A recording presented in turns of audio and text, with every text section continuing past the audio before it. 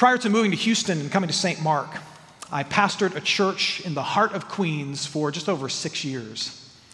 The neighborhood that I served was once labeled by National Geographic as the most diverse zip code in the world. Everybody lived there. Every type of person lived there. In the church that I pastored, just across the street was a public elementary school, PS 139. And in PS 139, there were more than 70 different languages that were spoken. When I say everybody was there, everybody was there. And for a kid who grew up in the heart of mid-Michigan, a rather rural community where everybody completely looked like me, thought like me, talked like me, lived like me, it was an eye-opening experience to live in the heart of Queens. Eye-opening and enriching and incredible. But I learned a lot, as you might imagine. I learned a lot about just how different life is for those who are different than me. One of the most profound lessons came from a woman named Margaret. Margaret was an immigrant from Africa, North Africa, and she had 2 teenage children who were born in the U.S. And one day, as we were getting ready for Vacation Bible School, I asked her oldest child, her son, who was 17 at the time, I asked him to run an errand for me. I asked him to take some items down to Walgreens at the corner and return them for me and to pick up some other things and bring them back to the church. It was maybe a half-mile walk away, not even. And something you need to know about her 17-year-old son is he's African-American, 6'2", strong, young, black man, wonderful kid. He's now in the U.S. military and doing awesome things. Just an all-around great kid. But that's who I asked to go to the corner for me and make an exchange. And you also need to know that this was not too far removed from the death of Michael Brown in Brooklyn, who died at in an altercation with police officers, and not too far removed from Trayvon Martin and his passing, which was on the minds of the people in the community that I served. And so I asked Margaret's oldest child, her 17-year-old son, to go down to the corner store for me and just make a simple exchange at Walgreens. And as I made that request, he then walked over to his mom and asked for permission. And mom's face kind of got a little bit of tension on it, maybe some concern, and her sisters did as well. And then they talked about it, and then ultimately she said, "You can go take your sister with you," and then they went down to the CVS. And I thought, well, that's just kind of strange. Like, who needs permission to go to CVS at 17 years old? And then Margaret came over to me and she said, "Pastor, thank you for asking him to run an errand for you, but I hope you understand that for us, sending my son to the store in this neighborhood is not a simple ask." Being a 17-year-old, 6'2", black male in the heart of Queens, walking with an item into a store, they had to have a game plan for that. What if someone questioned you? What if someone looked at you sideways? What if someone tried to start something with you? That was their reality. That was not my reality. I never had to think twice about walking into CVS or Walgreens. I never had to think twice about it. But for them, in our world, at that time, they did. And that for me was a simple but eye-opening lesson that simply said, my experience is different from the experience of everybody else. In particular, those who don't look like me. It's a different experience. Now, I bring all that up because in light of that story and in light of today's reading, you might have guessed that we're going to talk about something that's sensitive and perhaps even kind of awkward. We're in the middle of a series called Baggage, where we're looking at the hurts and the hang-ups and the stuff that we bring to important issues in life that make them more difficult or make them more complicated. And today we're talking about the baggage that we bring to race.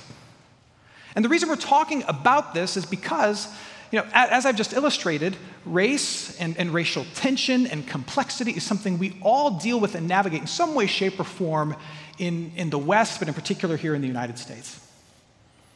But also, it's important for us to talk about because it's part of the biblical story. It's a key part of what's going on in much of the Old Testament, and in particular, the New Testament. For example, in the Old Testament, you could say that the entire story of the Old Testament is about God making a people a particular people with a particular culture and particular practices for himself. He's making a people, an ethnic people for himself, and those people who are his people are then there to exist as a light to the rest of the world who is not yet his people. And then in the New Testament, the big question that hangs over the New Testament is, will Jewish Christians accept Gentile Christians? And what will happen when there are two worlds, when there are two communities and cultures and practices and traditions, when they have to come together? Who's going to give? Who's going to change? Who's going to have to become like who? And there's debates that ensue, and people get arrested. People die over this question that looms over the New Testament. The story of race and communities and cultures, and they're overlapping and they're intersecting. It is all through the Old Testament and the New Testament. And into that, Paul writes in Ephesians chapter 2 to a community who's dealing with that. They're right at the intersection of these issues as a young church with Jewish and non-Jewish believers coming together. And Paul's big message in Ephesians 2, the second half of that chapter, is this: that Jesus Christ has broken down the things that want to drive us apart. Jesus Christ, in his life, death, and resurrection, has broken down the things that seek to drive us apart from one another and divide us as people. Listen again to what he says from a slightly different translation, Ephesians chapter 2, starting at verse 13. Paul writes, "But now in Christ Jesus, you who were once far off have been brought near by the blood of Christ. For he himself is our peace, who has made us both one." He has made us both one and has broken down in his flesh the dividing wall of hostility. The ceremonial, theological, ethnic, ethical, cultural, whatever it is, things that are being used in the church to divide people, all of those questions were all answered and pushed to the side in Jesus Christ. The things that sought to divide the church along ethnic and racial lines were conquered in Christ and set aside. Now, if that's true, then the question that you should be asking, that I immediately ask when I read Ephesians chapter 2, that if what Paul says about what the work of Jesus Christ has accomplished is true, then why is this still such an issue, not just for us in our world in general, but why is it an issue in the church? We who believe in and follow this Jesus who has broken down that wall of hostility between us as different tribes and tongues, why is this still an issue? And the very simple and unsatisfying answer is sin. You know, one way to define sin is a self-obsession. A self-obsession focused on power. That's one of the ways to define sin. It's a self-obsession focused on power. And this obsession with power and this obsession with ourselves, it turns us away from God and it turns us away from our neighbors. And because we're turned away from God and away from our neighbors in this grasp for power, thinking that we must protect ourselves and fight for ourselves and save ourselves and look out for ourselves, that's the lie that sin tells you. You're all on your own and you got to grasp for as much power and privilege and authority as you can so that you can protect yourself and save yourself.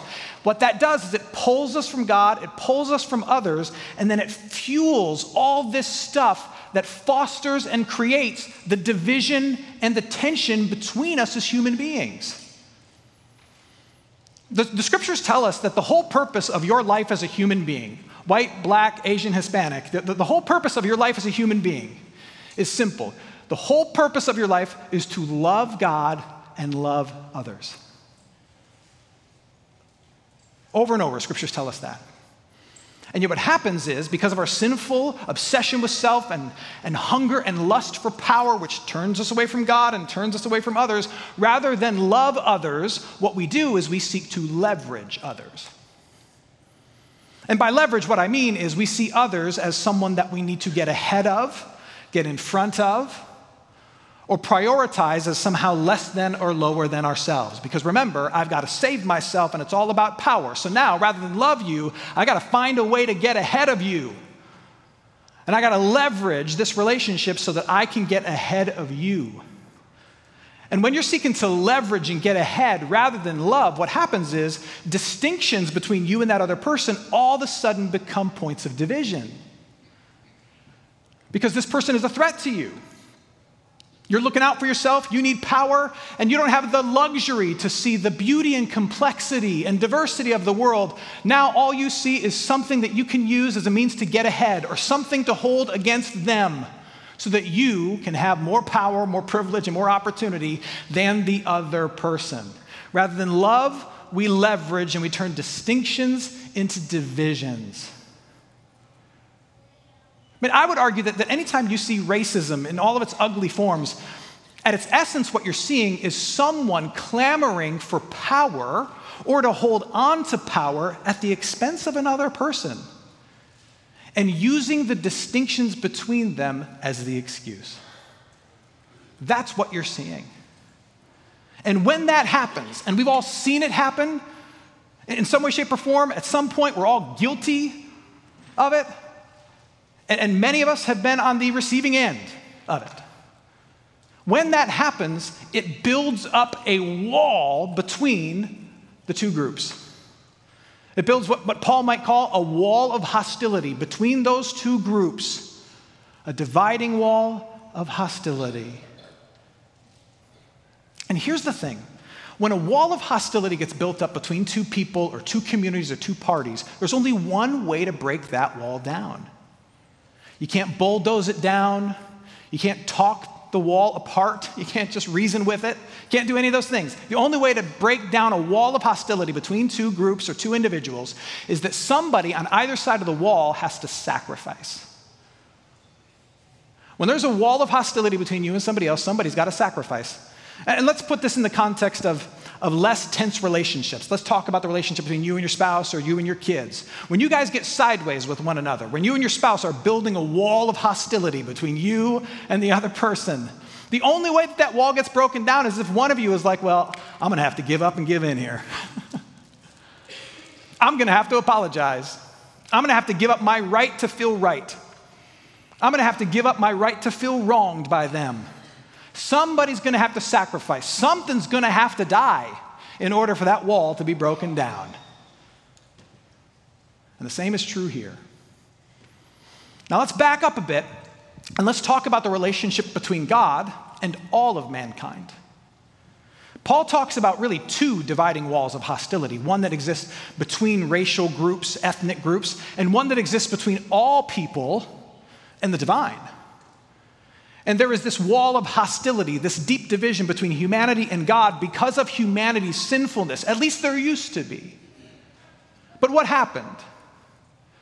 God, out of his love for us, wanting a relationship with us, despite this division between all of us and him, he said, well, if this wall's going to go anywhere, if this division is going to be erased, I'm going to have to do something about it. And so God says something's going to have to die. Something's going to have to give. And so God goes first. And what does he do? He sends his son, Jesus Christ, who is the literal sacrifice. And Jesus comes and he lives the life that we can't live. And then he dies the death that we deserve. And he rises out of our tomb. And he defeats the hostility between humanity and God. Now the sins are paid for. The curse is broken. There is nothing between humanity and the one who made us. Nothing. Nothing at all. There is nothing stopping you from having a right relationship with God the Father. Because of Jesus Christ the Son, the wall of hostility and division is broken down. But what did it take? What did it take? It took a death, right? It took a sacrifice, right? It took the one who for all rights and all intents and purposes shouldn't have to do a thing to do the greatest thing. That's what it took. Now, the good news about that for this conversation, and this is a big part of Paul's point, is that the peace that Jesus Christ won for humanity is meant to foster peace among humanity.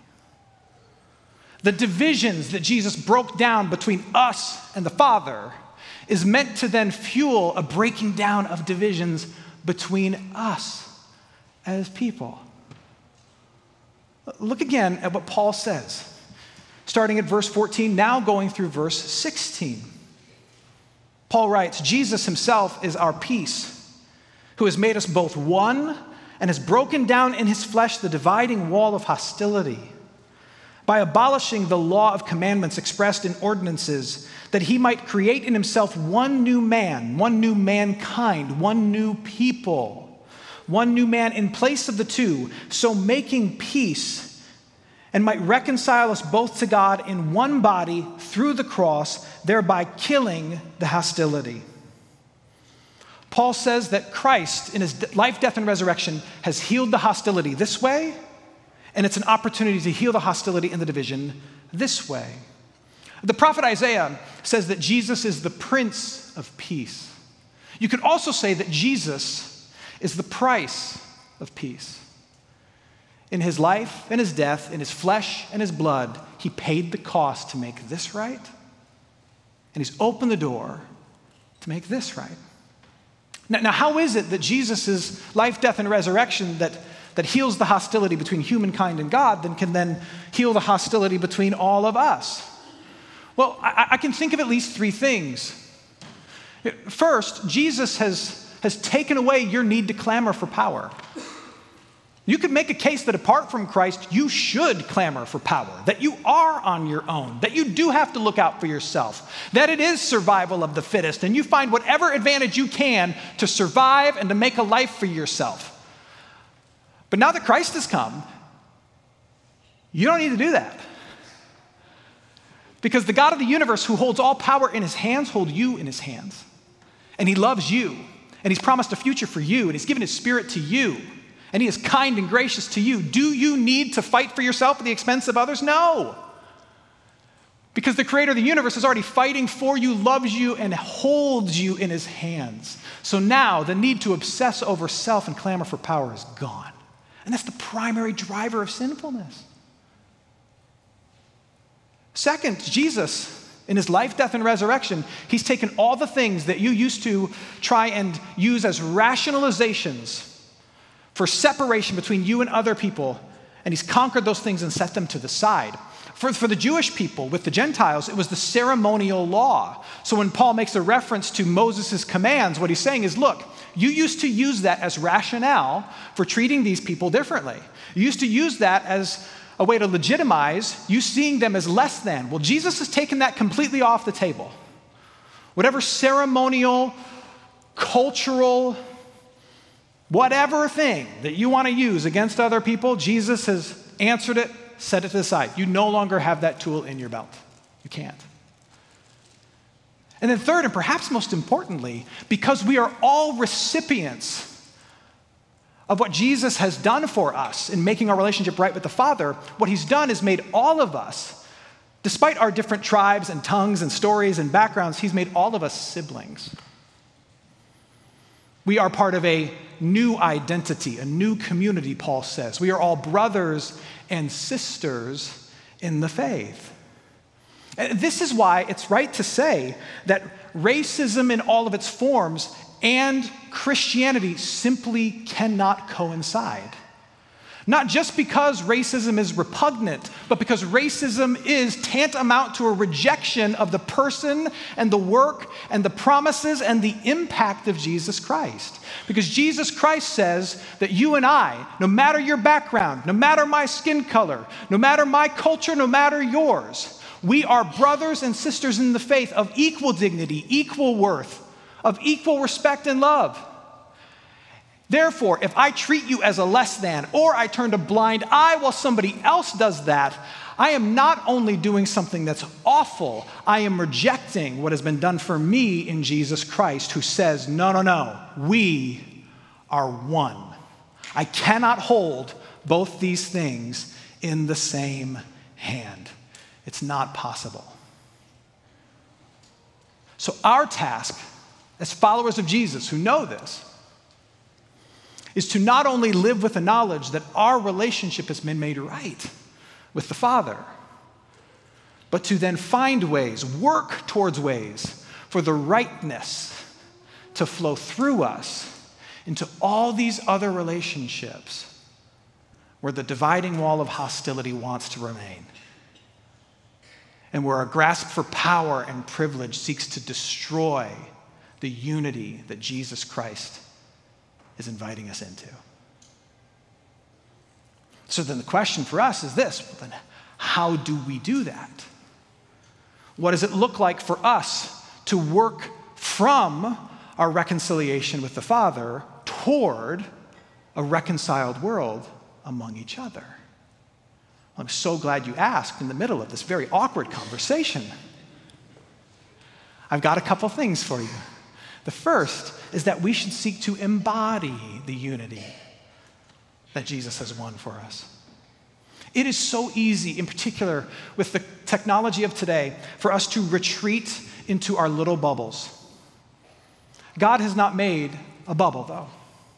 You make bubbles. You make a bubble of information, of people, a little world where everybody looks like you and sounds like you and talks like you and believes like you and lives like you. But that's not the world that God has created. That's the world you and I create. And it's easier than ever with technology. What you and I are called to do is to burst the bubbles we are tempted to create and seek to ensure that the life that we live, the relationships that we have, reflect more of the diversity of the world that God has created. He has created a world of diversity where the diverse things are not meant to be divisions between us, but together, collectively, as we interact with each other, as we love each other and serve one another, they are meant to offer the world a picture of the diversity and beauty and the fullness of the glory of God. And so what we are called to do is to try and make sure that our world, that we curate, that we lead, and our relationships is as diverse as the world that God has given us. So my question for you is, what does it look like for you to embrace the unity and the diversity that Jesus Christ has won for us and called us into? I think people of faith should seek to intentionally diversify their lives.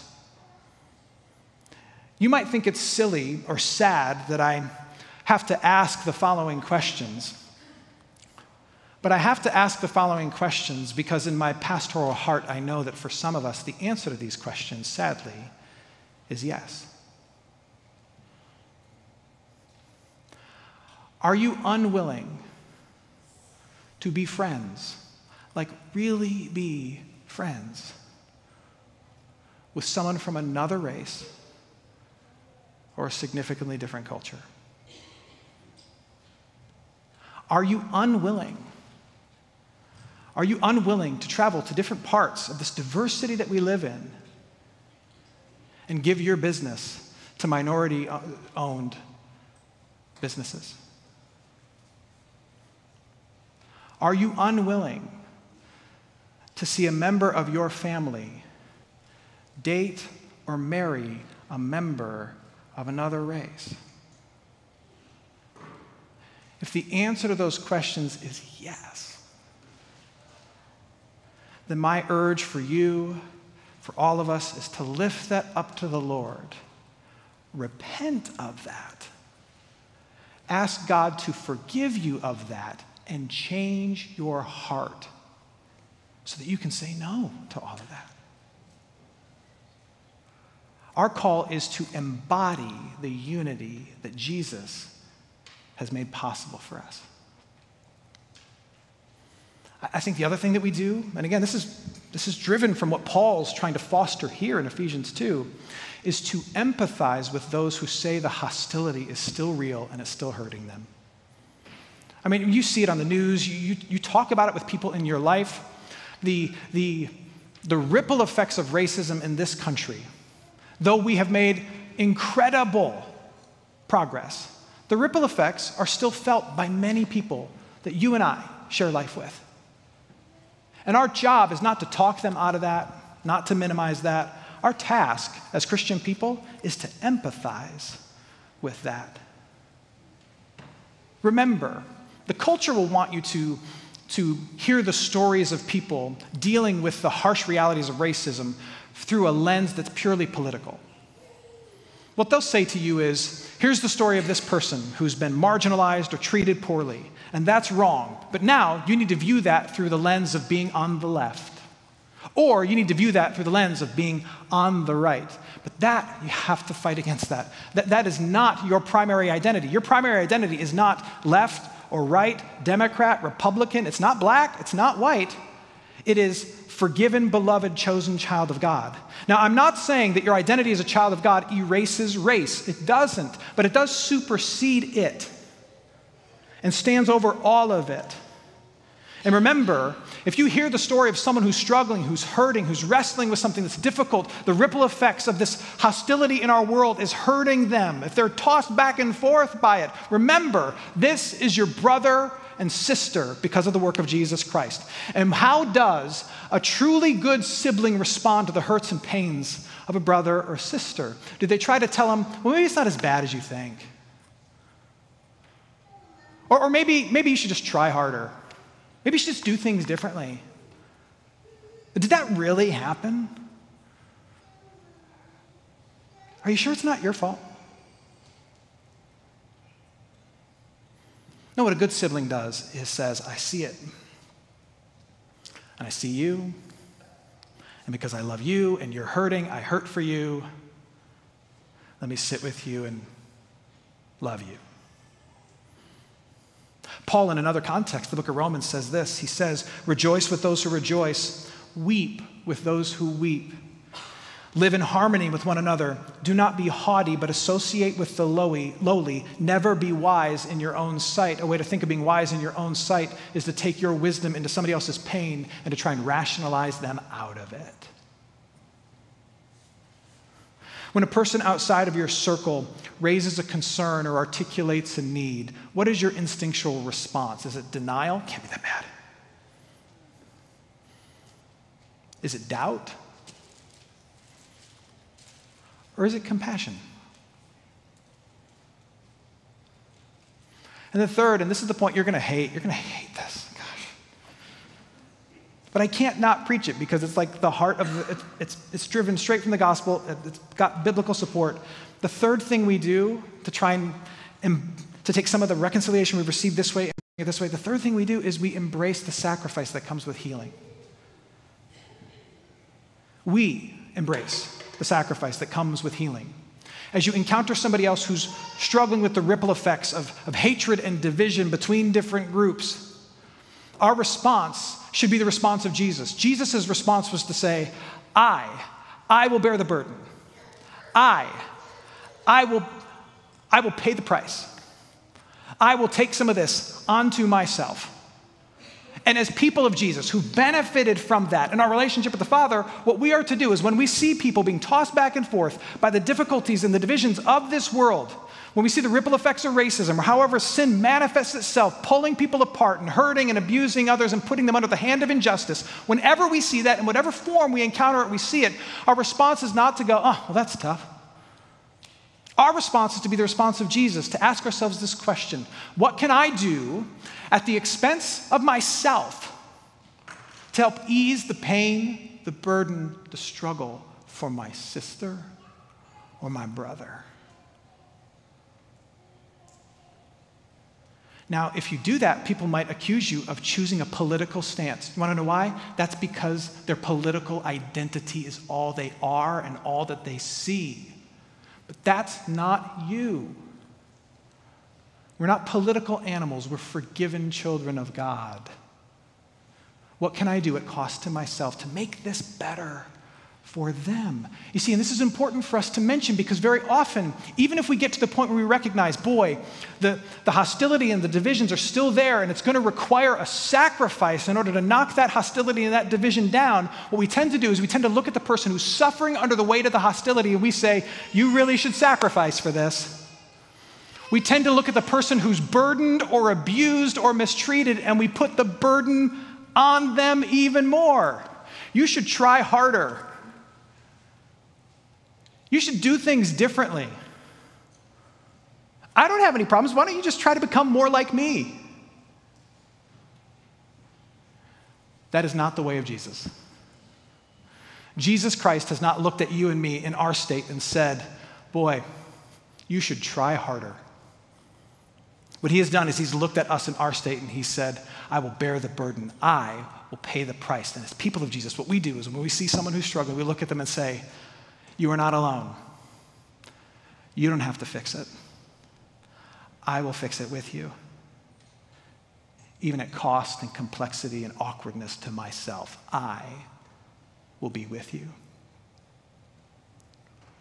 Now let's push this into the corners. Let's get into specifics. And this is the part, gosh, you're not going to like this. This is the part where it might get awkward for us, but like I want to be hyper specific. What does this look like in the realities of everyday life? I jotted down a couple of things, okay? Here's what it may look like. It may mean that when you see a coworker of color passed over for an opportunity for no rational reason that you can comprehend, you should sacrifice your pride and say to them, I think I see what you see. And I'm sorry I haven't said anything. It may mean that you sacrifice your time and your treasure to give to a ministry or an outreach that serves underserved minority communities. It may mean that you sacrifice your comfort with your brother-in-law when he makes a very disparaging remark about the race of the boy that his daughter is dating.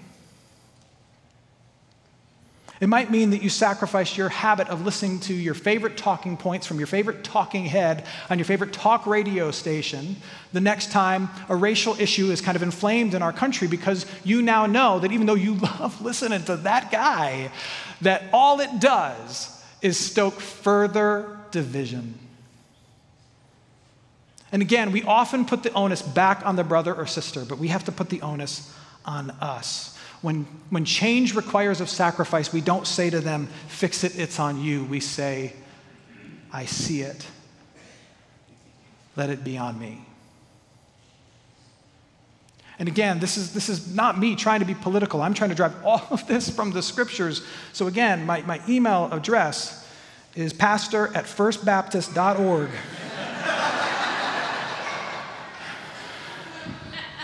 It's an old joke, but it never fails. Let me close like this.